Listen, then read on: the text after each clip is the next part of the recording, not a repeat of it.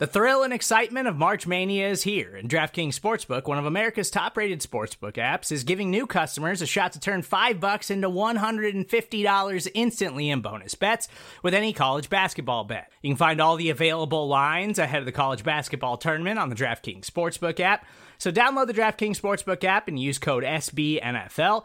New customers can bet $5 to get $150 instantly in bonus bets only at DraftKings Sportsbook with code SBNFL. The crown is yours. Gambling problem? Call 1-800-GAMBLER, or in West Virginia, visit www.1800gambler.net. In New York, call 877-8-HOPE-NY or text HOPE-NY. In Connecticut, help is available for problem gambling. Call 888-789-7777 or visit ccpg.org. Please play responsibly on behalf of Boot Hill Casino and Resort. 21 plus, age varies by jurisdiction, void in Ontario. Bonus bets expire 168 hours after issuance. See dkng.com/bball for eligibility, deposit restrictions, terms, and responsible gaming resources.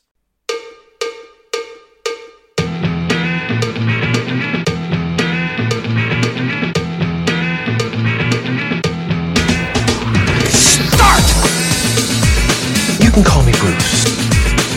Bruce Nolan is standing by. Hey, Wacky Bruce! Coming to you from an undisclosed location, this is the Bruce Exclusive. And here's your host, Bruce Nolan.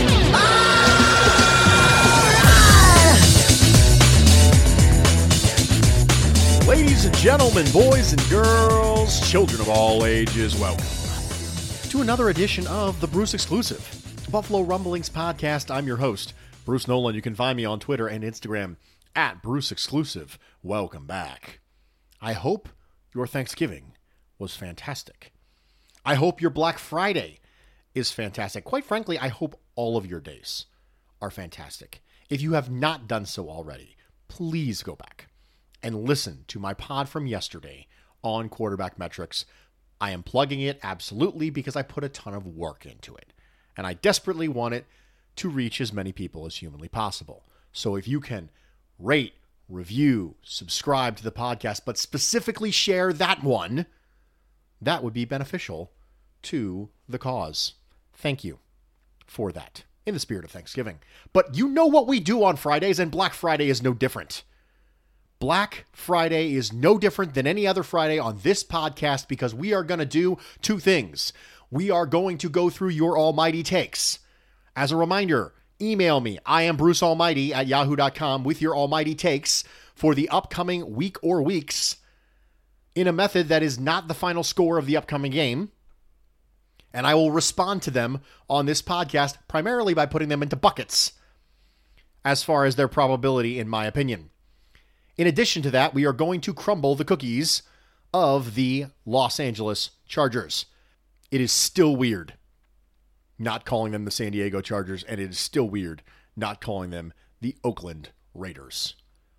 It just feels wrong. It feels abhorrent, an abomination. It feels like an affront against God himself. The football gods, at least. But we are going to jump into your almighty takes. Jeremy starts off and says, Bruce, this may not be a title per se, but you could take the moniker Robert the Bruce, perhaps an homage to your Scottish listeners. This is a discussion relating to a nickname conversation that we all had on this podcast a couple weeks back. We were trying to figure out if I need a nickname. And you might say, Bruce, you already use a pseudonym. Or do I? Maybe Bruce is my real name. That's right. Got you all twisted up now. Why would you need a nickname for a pseudonym? Because it's cool. That's why. Just come on, guys. Just let me have this one thing, okay? I just want to be cool for a second. And I do have a good bit of Scottish listeners, and it's absolutely awesome. Robert the Bruce totally works. Jesse Stentz says, Bruce, since our epic loss to the Cardinals yesterday, I have been pondering the interplay between Buffalo's team tendencies and the evolution of Josh Allen. Fair warning, this is a long email, but it's worth it. I've considered Buffalo's unique circumstances as an organization that recently emerged from the NFL's longest playoff drought, led by a relatively young, idealistic head coach and a talented but unrefined quarterback without the prototypical NFL pedigree. I can only imagine the combination of excitement and pressure within the organization. There is a sense that this may be the continuation of an unfinished story, balance restored to the football universe after 2 decades of cruelty to long-suffering fan bases. I wonder how the players and coaches' consciousness of this moment impacts their performance. McDermott may offer some insight into his manner of communication. At the beginning of his tenure, he acknowledged Bills fans' expectations for the team to regain championship form while preaching the process. He distilled their goals into a progression of mantras: trust the process, playoff caliber, championship caliber. He spoke in unity with Brandon Beane, who talked about making decisions to balance winning now with winning in the future when he traded for Kelvin Benjamin. As ill-fated as that particular trade may have been, it still presents an example of the successful philosophy that has guided this emerging franchise. For the past 3 seasons, Buffalo has slowly been laying the foundation for future seasons, building toward a future championship while setting realistic expectations for incremental success now, which has given the fan base hope. I think this process has also molded the character of the team in a particular way that manifests itself on the field. I now see that it has prepared a richer feast than it has been capable of digesting in recent years. After subsiding on the rice and beans of game-managing quarterbacks and unimaginative offenses for the better part of 2 decades, Buffalo has suddenly been introduced to a smorgasbord of MVP-caliber quarterbacking and cutting-edge play calling. When the Bills walk into halftime with a lead of 10 or more points, they are disoriented. With the gigantic leap of Josh Allen and the offense over the past year, the end of the process has emerged sooner than expected, and the Bills are clutching the prize like an insecure boyfriend who can't believe the most beautiful girl in the world actually loves him. In the third quarter, the Bills suddenly stop doing the little things that made them initially successful. I see a preoccupied team that commits careless penalties on offense and a defense that often seems to fall into reactive mode, waiting for a surge of offense that comes as a self-fulfilling prophecy. When the Bills begin to waver, Wyoming Josh makes his cameo appearance. He waits in the saddle while opposing running backs rip through the Bills' tentative defensive front in 6-yard chunks. Then, after Dawson Knox, or a replacement lineman, blocks someone in the back, putting Buffalo in negative down and distance, Allen charges, scrambling from sideline to sideline 15 yards in the backfield, stiff-arming defensive tackles, and launching 40-yard bombs toward red and blue helmets he glimpses peripherally while being flung to the turf. Although Allen is developing better control, this aspect of the game will never go away. He is a fierce, fearless competitor who is confident in his natural talent. Thus, he will inevitably resort to hero ball when the players or coaches around him surrender the initiative. The bottom line, in my opinion, is that Josh Allen's decision-making is part of a much larger phenomenon that relates to a particular psyche of the Buffalo Bills organization. The Bills still aren't used to winning. Part of them still doubts themselves, which I think is why McDermott felt the need to say they're a good football team, although he wasn't asked the question during the Cardinals' post-game press conference. Ironically, one of this team's last major hurdles will be transcending the underdog mentality that has helped them get to this point and truly envisioning themselves as championship caliber. The evolution of Josh Allen is no longer the largest variable. The largest variable is how successfully McDermott mentally prepares these players to become consistent winners for 4 quarters a game. Not sure if the length of this email is compatible with the programming of the pod or if the content is worthy, but I figured I'd put this narrative out there for consideration. I always look forward to hearing what you have to say. Jesse, I just spent a long time reading an email from a listener. I would only spend that time doing it if I thought there was value in the discussion. Please don't get in the habit of sending me massive emails because I probably won't be able to fit them in. But this time we can, because I actually got a small amount of almighty takes this week relative to normal, so we have time to talk about this. I recognize that believing that you are a team who should win every game is more than just saying we expect to win. It's more than just maroning it, which is saying we don't hope to win, we expect to win. Okay, great. Confidence is a real thing. And confidence comes with time. Excellence, you have heard me say in the past, is how well you do something multiplied by how long you do it. And with excellence comes confidence. Either you have the confidence ahead of time, in which case you're probably odd, unrealistic, or Michael Jordan. Someone who believes themselves to be the greatest of all time, even when they're not. Maybe you're out of touch with reality. But for most people, the confidence comes from a previous display of excellence. And as that time happens, and as it builds up, for Josh Allen and for this team, they will continue to believe. They'll believe in themselves. They'll believe in McDermott's plan. They'll believe in Daboll's play calls. They'll believe in Allen's execution. And that confidence comes along with this. I think it's just a matter of time. What we need is for Josh Allen and this Buffalo Bills team to stay good.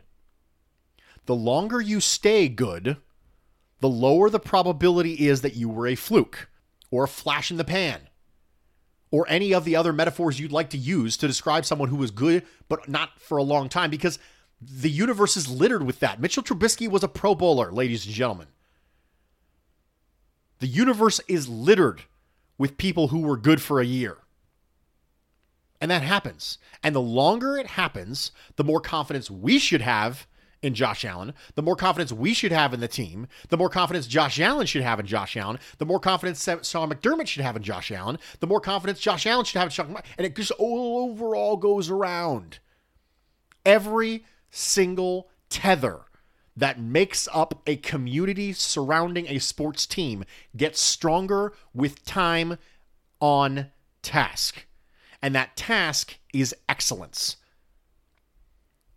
The more displays of excellence your team shows, the more confidence you should have in them, the more confidence they should have in them. I agree with this. I think it was a good point. Thank you for sharing, Jesse. Chris Collins says, Bruce, my almighty take is that garbage time needs to be given a clear-cut definition so we can quantify statistics obtained during relevant time versus garbage time. My stance is it should be based on win probability calculations. So at any point where the team exceeds a set threshold percentage of chance of victory, and at no point throughout the remainder of the game falls below that threshold. The two percentage I looked at were 95 and 99% chance of victory. Looking at the Bills-Cardinals game, the Bills had 93.46 chance of victory after the Diggs touchdown. So at no point would this game have had a, quote, garbage time, despite being up by 4 with just over 30 seconds. I also looked at the Steelers-Bengals game, which was a 36-10 blowout. The Steelers in this game had over a 95% chance of victory when they were up 22-7 with 7:53 left in the third quarter. And over a 99% chance of victory when they were up 29-7 with 4:13 left in the third quarter. So either way, well over a quarter of clear garbage time.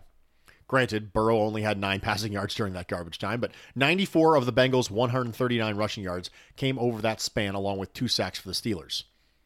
This would allow us to better analyze QB and defensive statistics and help give statistical backing to such arguments as Josh Allen is Blake Bortles. Please let me know what you think. I said yesterday that there are certain quarterback metrics that account for garbage time. QBR is one of them. DVOA is one of them. Very, very important that we know this. If we know what holistic quarterback metrics already account for garbage time, we can appropriately weight the right ones. So again, plug for yesterday's pod. Go back, listen to it, quarterback metrics. And I agree with you. A lot of metrics utilize 90% as garbage time, not necessarily because anything given after that point doesn't matter, but because what you start to notice is defensive changes and offensive changes at 90% win probability. Defenses start playing differently. So I agree with you. I don't think there is a good number. I mean, we know it's not 50.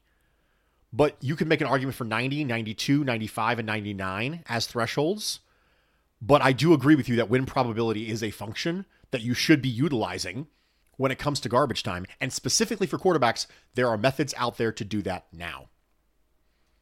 Jeremy says, Bruce, Bills Mafia has been willfully inattentive to the rolling wide receiver quarterback controversy in Buffalo between John Brown and Isaiah McKenzie.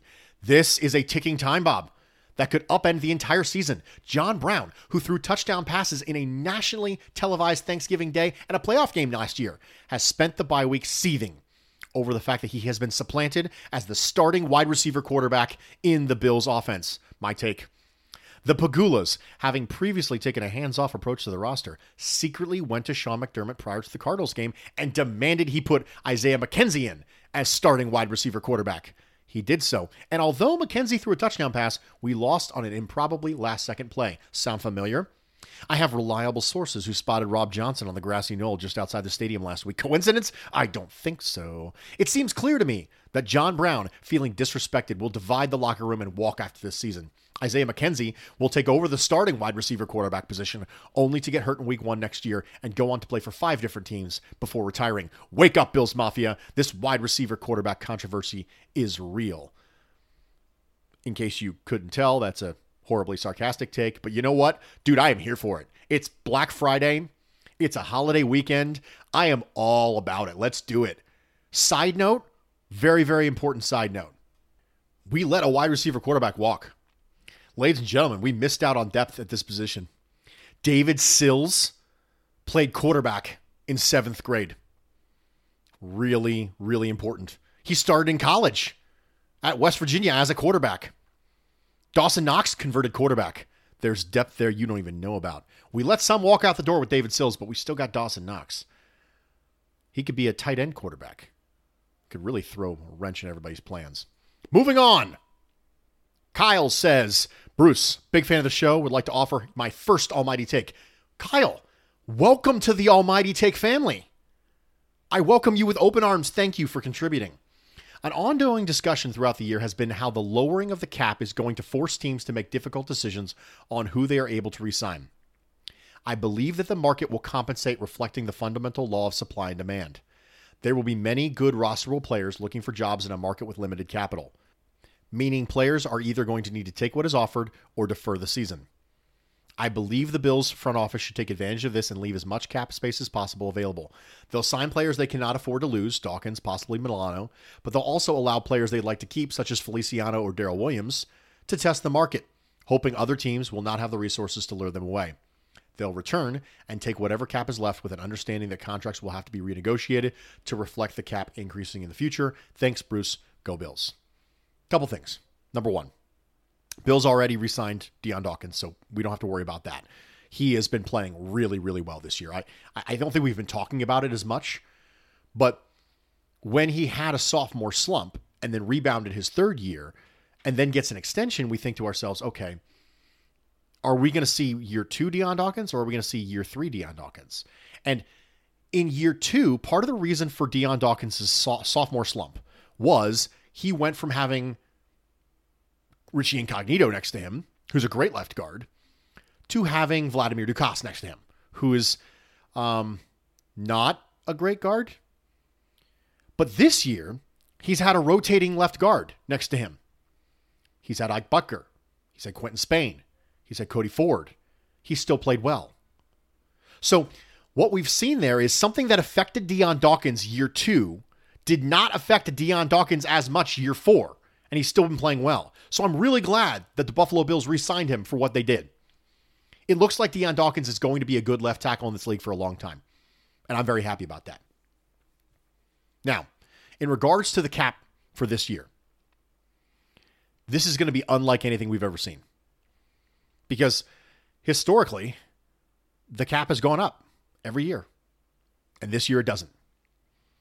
I will say that I do not think that every single free agent is going to accept a markedly below market contract due to the cap. I think their options will be limited, but I don't think their contracts will be. So those are your two options when you have a scenario like this in a free agent. You have, what do you think when it gets squeezed? What do you think will come out the other side? It's like Play-Doh. When you hold Play-Doh in your hand and you squeeze it, it usually comes out one side or the other. The mass of the Play-Doh stays exactly the same, but the shape has changed. It can come out the top of your hand or the bottom of your hand. The mass of the Play-Doh is still the same. It just changed form. So, as we look at contracts like this, I don't think that you're going to have an entire class of free agents who's going to be willing to take below market contracts. Because what you will do at that point is you will reset every position in the NFL. And I don't think it's going to happen. I think Matt Milano's still going to get $13 million a year or more. I just think the amount of teams who are going to be willing to give it to him will go down. Now, you might say, Bruce, what if there's only one team, and now that one team has all the control and pushes it down? There could be scenarios like that. but I don't think they're going to be as common as we think. Also, teams are going to get creative with their contract structures. They are going to get creative with them. They're going to have big year 2 roster bonuses. They're going to have other things built in that will accommodate for this. Teams are going to get creative with the cap. The same way that the Saints have been doing it for years, teams will try to get creative with it. I don't think it's going to have a market effect on the average annual value of the market contracts for top free agents, like Milano, like Feliciano, like Darrell Williams, people who are starters in this league. I don't think it'll affect that. It might affect the lower tier players a little bit more because demand will be lesser and you may only have 1 or 2 teams who are interested in you. But for those upper tier starting level free agents, I think the average annual value stuff's going to stay the same. I really do. Moving on. Sean says, Mr. Nolan, you are certainly the most thoughtful, articulate, and intelligent Bills podcaster, and I listen to them all. I was going to tell you that your wife is a very lucky woman, yet after hearing you last week, you are a very lucky man. The take, after having stewed upon the unlucky loss for 2 weeks, the Bills defense is going to hold the Chargers to under 350 total yards. At least one of the 3 involved in the Arizona Lucker, I like that, the Arizona Lucker, Trey, Micah, or Jordan will be involved in a turnover. With the entire projected offensive line up and functional, the Bills rush for over 150 yards, while Josh throws for over 250. Respectfully, Sean in Fort Collins. P.S. It's nice when the Bills can win during their bye week. Yeah, it was nice to see all the AFC East teams lose. I was rooting for the Ravens to beat the Titans, but that didn't happen. But, oh well. In regards to the first part, thank you for the kind words. I appreciate it. It never gets old. It never gets not special to hear the kind words. In regards to me being a lucky man, you all probably heard my podcast with my lovely wife last Friday. There is a reason why I married her after 4 months of dating. That's right. Little Bruce nugget right there. I married my wife after 4 months of dating her. Now that it's been many years, to be honest, I'm kind of wondering what took me so long. So, I think this take is somewhat probable. I don't know if the Bills are ever going to be a 150-yard a game kind of rushing offense. I want them to run it effectively, but as far as the volume goes, I don't know if the volume is going to be there for them to rush for over 150 yards every week. The best rushing game that the Bills have had so far this year was against the New England Patriots, and it was primarily due to the fact that it was crazy weather, and the Patriots were playing a bajillion defensive backs. So I really do think that rushing for over 150 yards is kind of an anomaly for this Bills team. But the reason why I say somewhat probable is I really like a lot of the other parts of this take. Bills defense holding the Chargers to under 350 total yards. I can see something in the 320, 330-ish with 2 weeks to prepare. I can see it. Now, if Austin Eckler is back, that changes things for me because the Chargers running game has not been effective. Also, Trey, Micah, Jordan being involved in a turnover, that's a lot of people. That's a broad 3-man take. I can see it. I'm going to say somewhat probable for this. Plus, at this point, Josh throwing over 250 yards is kind of standard for the Bills. So I'm going to go somewhat probable on this take. Ethan says, hey, Bruce, my almighty take for this week after a bitter bye. Offense, they continue the pass assault, but incorporate more Zach Moss short passes. Moss scores a receiving touchdown. Allen continues his MVP season with 300 passing yards and 3 touchdown passes. Defense. 2 weeks of mulling over the Cardinals' soul-crushing win. The defense is going to come back hungrier than ever and give Justin Herbert his first bad game. Bills defense gets not 1, but 2 interceptions, Trey White and Jordan Poyer, and 1 fumble recovery forced by Edmonds, who has looked much better. Let's go Buffalo. Love the pod. Keep doing what you do. Best, Ethan. Ethan, thank you.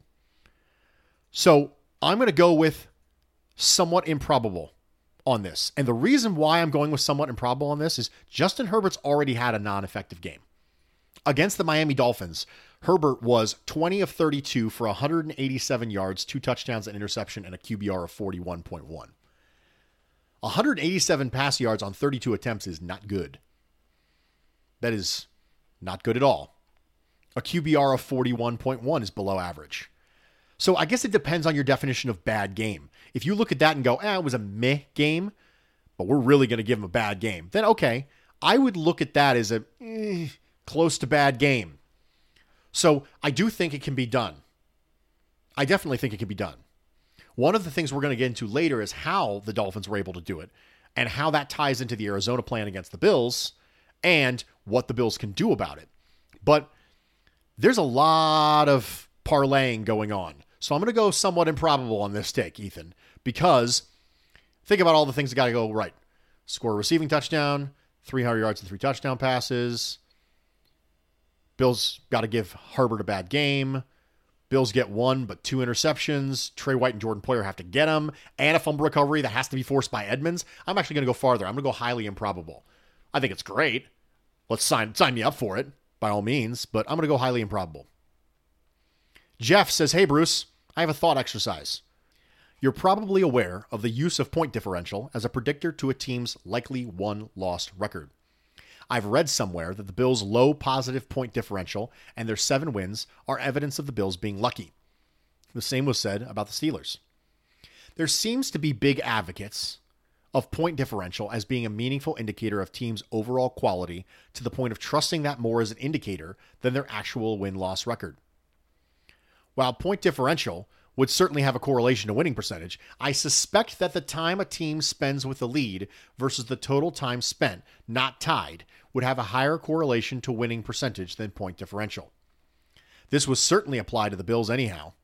I did see somewhere online, Football Outsiders I think, but I can't access it anymore, it sends members only now, that the Bills have averaged 16 minutes or so behind their games and 35 minutes or so ahead.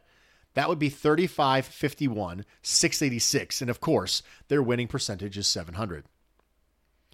It would be really odd to see teams that do not spend more time leading in their games actually having a nice winning percentage. That would be a sign of luck to me if a team routinely trailed the majority of the game in their games but still managed to win most of them, sort of like what the Cardinals did in the last game. It's not a recipe for season-long success.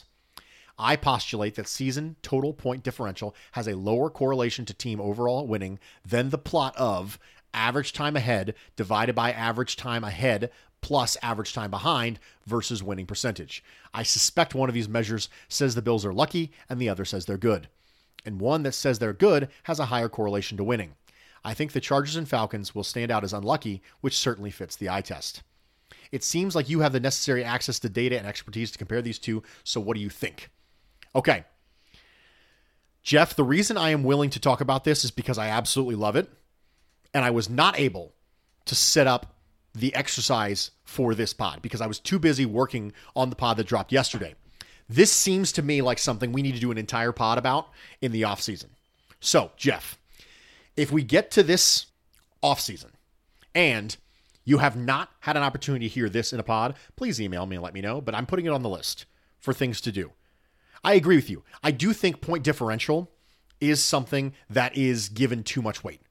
Because I understand the idea. The idea being that if you win thin and you lose fat, that eventually those things are going to come back to bite you. I get it. I totally get it. However, winning big and losing big and winning small and losing small happen for a variety of different factors. Injuries, weather, things like these matter. And I just don't know if there's enough sample size. The reason why I don't like point differential a lot, it's okay, but the reason I don't like it a lot is because there's only 16 games. This is not run differential in baseball, ladies and gentlemen, where you have a bajillion games and the sample size is huge. It's 16 games. All of which are unique and played in unique circumstances. And so there's a lot of things where sample size is a problem. I think point differential is one of them. I actually like this as an idea. I'm going to try and work on it this offseason. Josh Allen Stan says, almighty take, Buffalo is able to suffocate Herbert. I imagine this will be a game where McDermott and Frazier throw a lot of weird looks at a rookie quarterback. Number 2, the offense produces their best rushing attack of the year. A finally healthy team boosts it going forward. I don't know if Herbert's going to be suffocated, but I think Herbert can be minimized.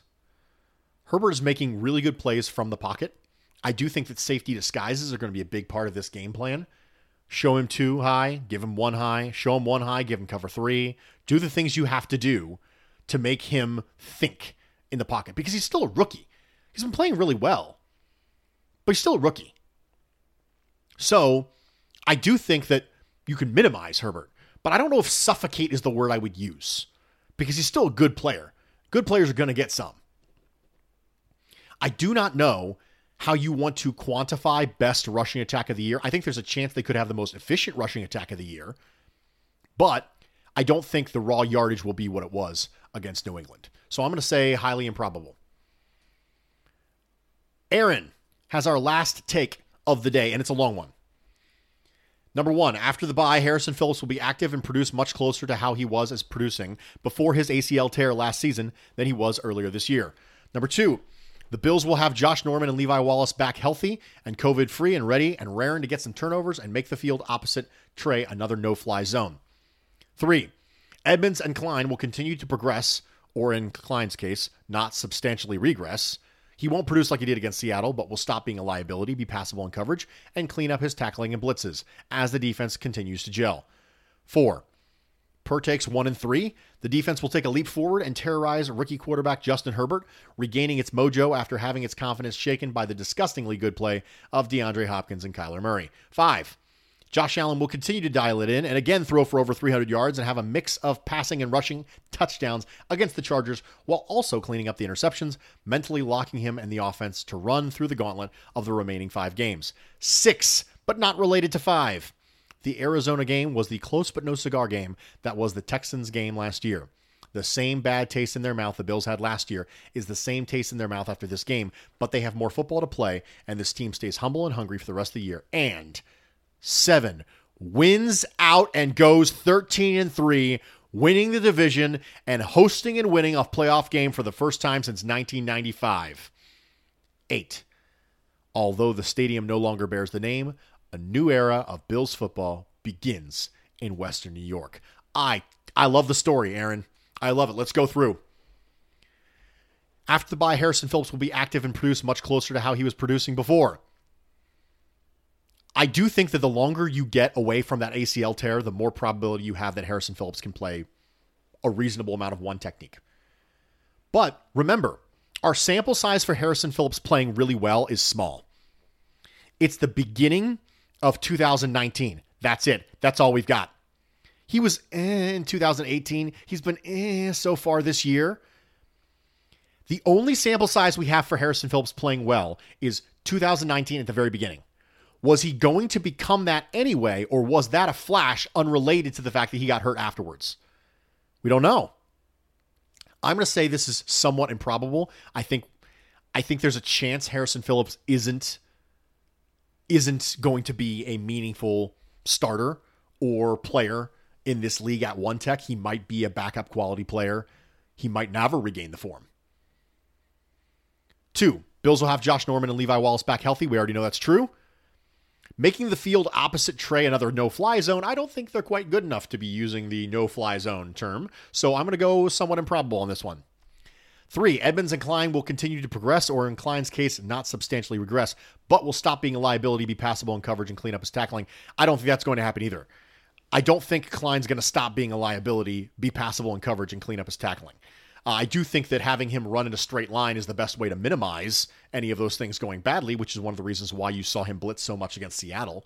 But Edmonds, on the other hand, I do think is going to continue to progress. So I got to split the difference here and say this is somewhat probable. 4, terrorize rookie quarterback Justin Herbert. I didn't think they were going to suffocate them, and I don't think you're going to terrorize them. I think you can minimize Justin Herbert. And I trust the defensive staff against a rookie quarterback. So I'm going to go somewhat improbable just because of the use of the word terrorize. 5, Josh continues to dial it in, throws for 300 yards, mix of passing and rushing touchdowns, cleans up the interceptions. Highly probable. I think Josh Allen's going to chuck it around the yard again. And the Chargers defense is not amazing by any means. They have good pass rushers, but the back 7 can be had, especially given the fact that Nasir Adderley hasn't busted out at this point, and they're missing one of the best safeties in the entire league. So, 6, I like, and I want to talk about a brief second. One of the things you hate about playoff losses that happen, the way the Texans' loss happened, is you don't have the ability to go out and make it right. You don't have the ability to make it right again, so it hangs on you.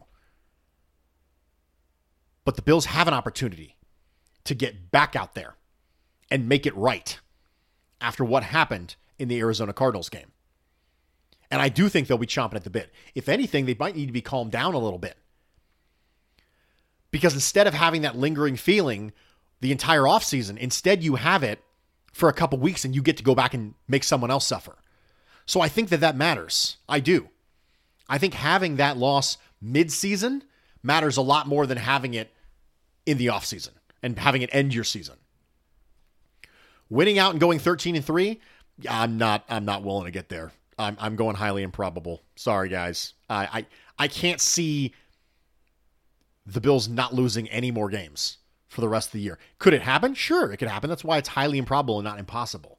But the Bills are playing some good teams coming up. You know, the Steelers are a good team. I don't think they're as good as their record indicates, but I think they're a good team. We just saw last week, Dolphins lost to the Broncos. It's just too much of an any given Sunday league where things happen outside the norm all the time for me to say anything other than I don't think they're going to win out.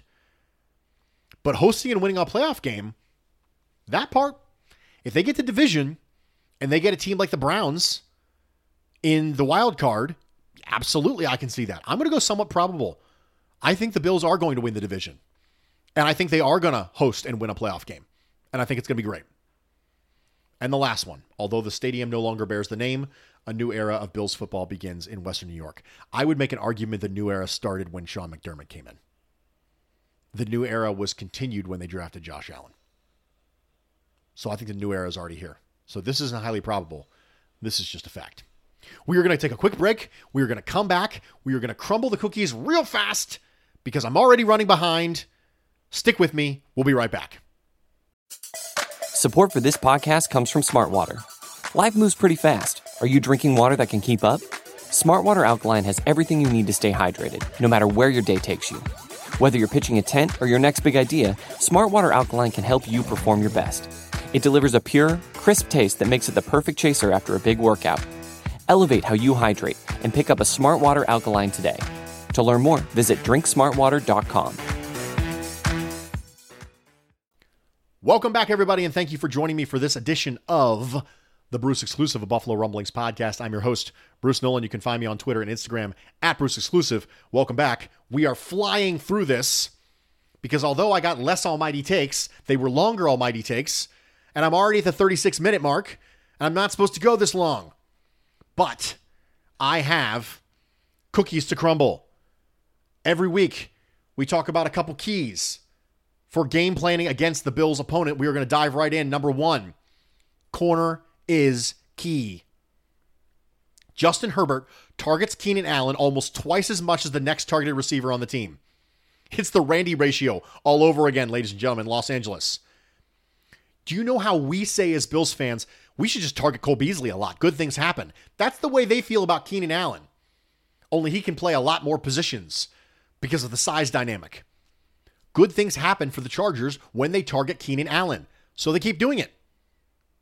They keep going to the well. Tre'Davious White, it is time for you to do the thing that you do. Tre'Davious White's ability to cover Allen one-on-one trickles through the remainder of the defense because it frees up safety resources to help over the top of Mike Williams. Mike Williams is a vertical guy with size and ball skills at the catch point. He creates problems for players like Levi Wallace. I'd actually like to see Josh Norman and Dane Jackson take the reps over top of Mike Williams. They're better at the catch point. They're more physical. They're more aggressive.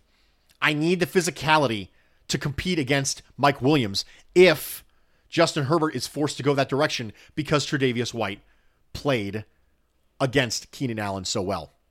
The second thing, the Arizona Cardinals were able to confuse the Buffalo protection on multiple occasions. They did this with their muddle front. They put multiple men at the line of scrimmage, and they brought a different 4 or 5 every time they did it. We mentioned in the last podcast, last Thursday, that what happened was at first you were seeing the muddle front on third down from Arizona.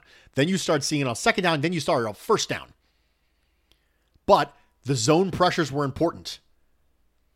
The people who are blitzing when looked at from the Arizona roster to the Buffalo roster, are going to be Jordan Poyer, Taron Johnson, Tremaine Edmonds, AJ Klein. Get ready for zone pressures. If you can get pressure and a free rusher or a one-on-one that is beneficial to you without having to devote more than 4, that's a win. That's also what Miami did against them. Miami was able to confuse Herbert and the protection. Show him different things. Make sure that he doesn't know at the time of snap what he's seeing. Or he thinks he knows at the time of snap what he's seeing. And he has to make those processing things happen post-snap. That's the way you get rookies. The way you get rookies is make them process post-snap, not pre-snap, because their coach can help them process pre-snap. As long as they get out of the huddle and up to the line before 15 seconds left to go in the play clock, their coach can help them. Make them process post-snap. Zone pressure, safety rotation. On offense, Gus Bradley's defense is what it is, ladies and gentlemen. Plenty of zone, usually not blitz heavy. It's based on execution, precision, and pressure from the front four. At this point in the season, coming off your bye week, which is supposed to be a self-scouting time, the Bills need to have answers for cover 3, soft zone that is designed to limit big plays. You've seen it multiple times this year. Have an answer. That goes for Brian Daboll. That goes for Josh Allen. If the answers are there, Josh Allen, and you're not getting them, that's on you. Brian Daboll, if you're not scheming up answers to soft zone, that's on you. I don't care whether it's a smash concept or routes to the flats. The team and Josh Allen need to be ready for this. Related note, smash concept is a hook from the outside receiver and same side slot receiver running a 7 route. It's designed to create a high-low for the quarterback. That puts a zone defender in conflict where if the zone defender comes up, you hit the 7 behind him. And if the zone defender drops back, you hit the hook in front of him. That is a method by which you can beat cover 3 and soft zone. Ladies and gentlemen, we have done it. We have gone through your almighty takes. We have crumbled the cookies. We have eaten the turkey. We have avoided the Thanksgiving sides that are lousy, but we have had deviled eggs and macaroni and cheese because they're amazing, and so is turkey. We have done all the things that we needed to do to make this week a success. There's one thing left to do, and it's go out there and root for our team to beat the Los Angeles Chargers.